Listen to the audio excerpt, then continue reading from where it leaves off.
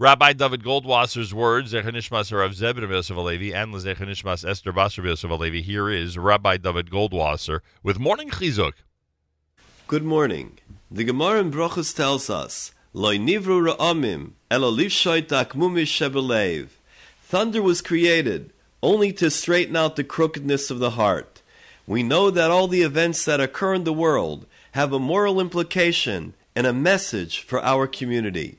Certainly the thunder that resounded on that fateful day of September 11, 2001, roared with a number of profound lessons for our people. As we witness the icon of the financial world tumble down in moments, the words of the Navi struck a chord. Li ha'kesev v'li ha'zohav ne'um Hashem. To me is the silver, to me is the gold.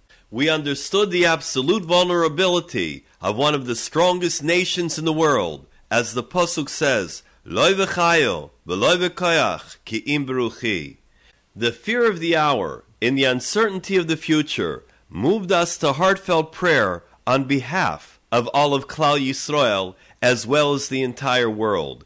We were compelled to do some deeper thinking of Ma Tafkid Shel Adam B'Olamai. What is our purpose here in this world? The power of evil in the world was tangible, and we realized that although the force of Yishmael may seem dormant, it is certainly not vanquished. We can gain much inspiration from the heroes of 9/11, both those who survived and those who perished. The police force, the fire department, the rescue teams, Hatzalah, Shoimrim, the other great organizations that pitched in when the world was in disarray. We remember those who were Nereg al Kiddush Hashem.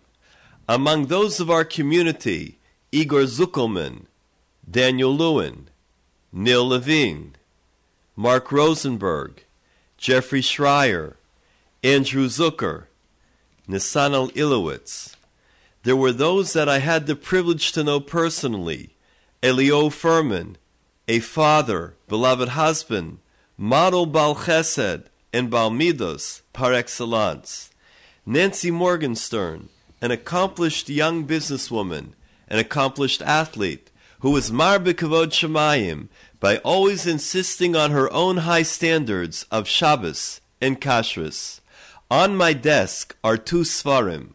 One is a scholarly work on halacha, and the other, an English book of inspiration that have been published by Nancy's Mishpacha.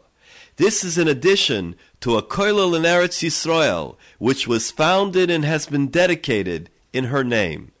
Shimi Bigeleisen, beloved husband, father, son, brother, and beloved friend to many. And Avremel Zalmanowitz, he lived a life of chesed and humility. When he said goodbye to his beloved brother in the morning, little did anyone know he was on his way to creating an outstanding Kiddush Hashem. He gave up his life for the safety and security of others. He refused to leave a disabled coworker alone in the office on that day. He created a magnificent Kiddush Hashem. In talking about the heroes of 9/11, the President of the United States of America singled out Avremel as a symbol of brave courage. To be sure, after the occurrence of such a tragedy, the world will never be the same. Those who gave their life will never be forgotten. Hanehovim v'animim b'chayeyem uvemoisam lo nifrodu. They were beloved and pleasant in their lifetime, and in their passing they were not parted. The commentaries ask, what does it mean in their passing they were not parted? It is explained that when one dies al Kiddush Hashem, he is considered to be on the level of a tzaddik. Tzaddikim after their passing are still called living. Secondly, because they were Mekadesh Shem Shamayim, they sanctified God's name. Their memory is sacred and will never depart from us. The Pasuk in Koheles says, B'yom toiva hayeh b'toiv, u'b'yom ra'a re'eh. Be pleased when everything goes well. However, in a time of misfortune, reflect. Midrash Rabbah comments, reflect on how to do tshuva. This has been Rabbi David Goldwasser bringing you morning chizuk.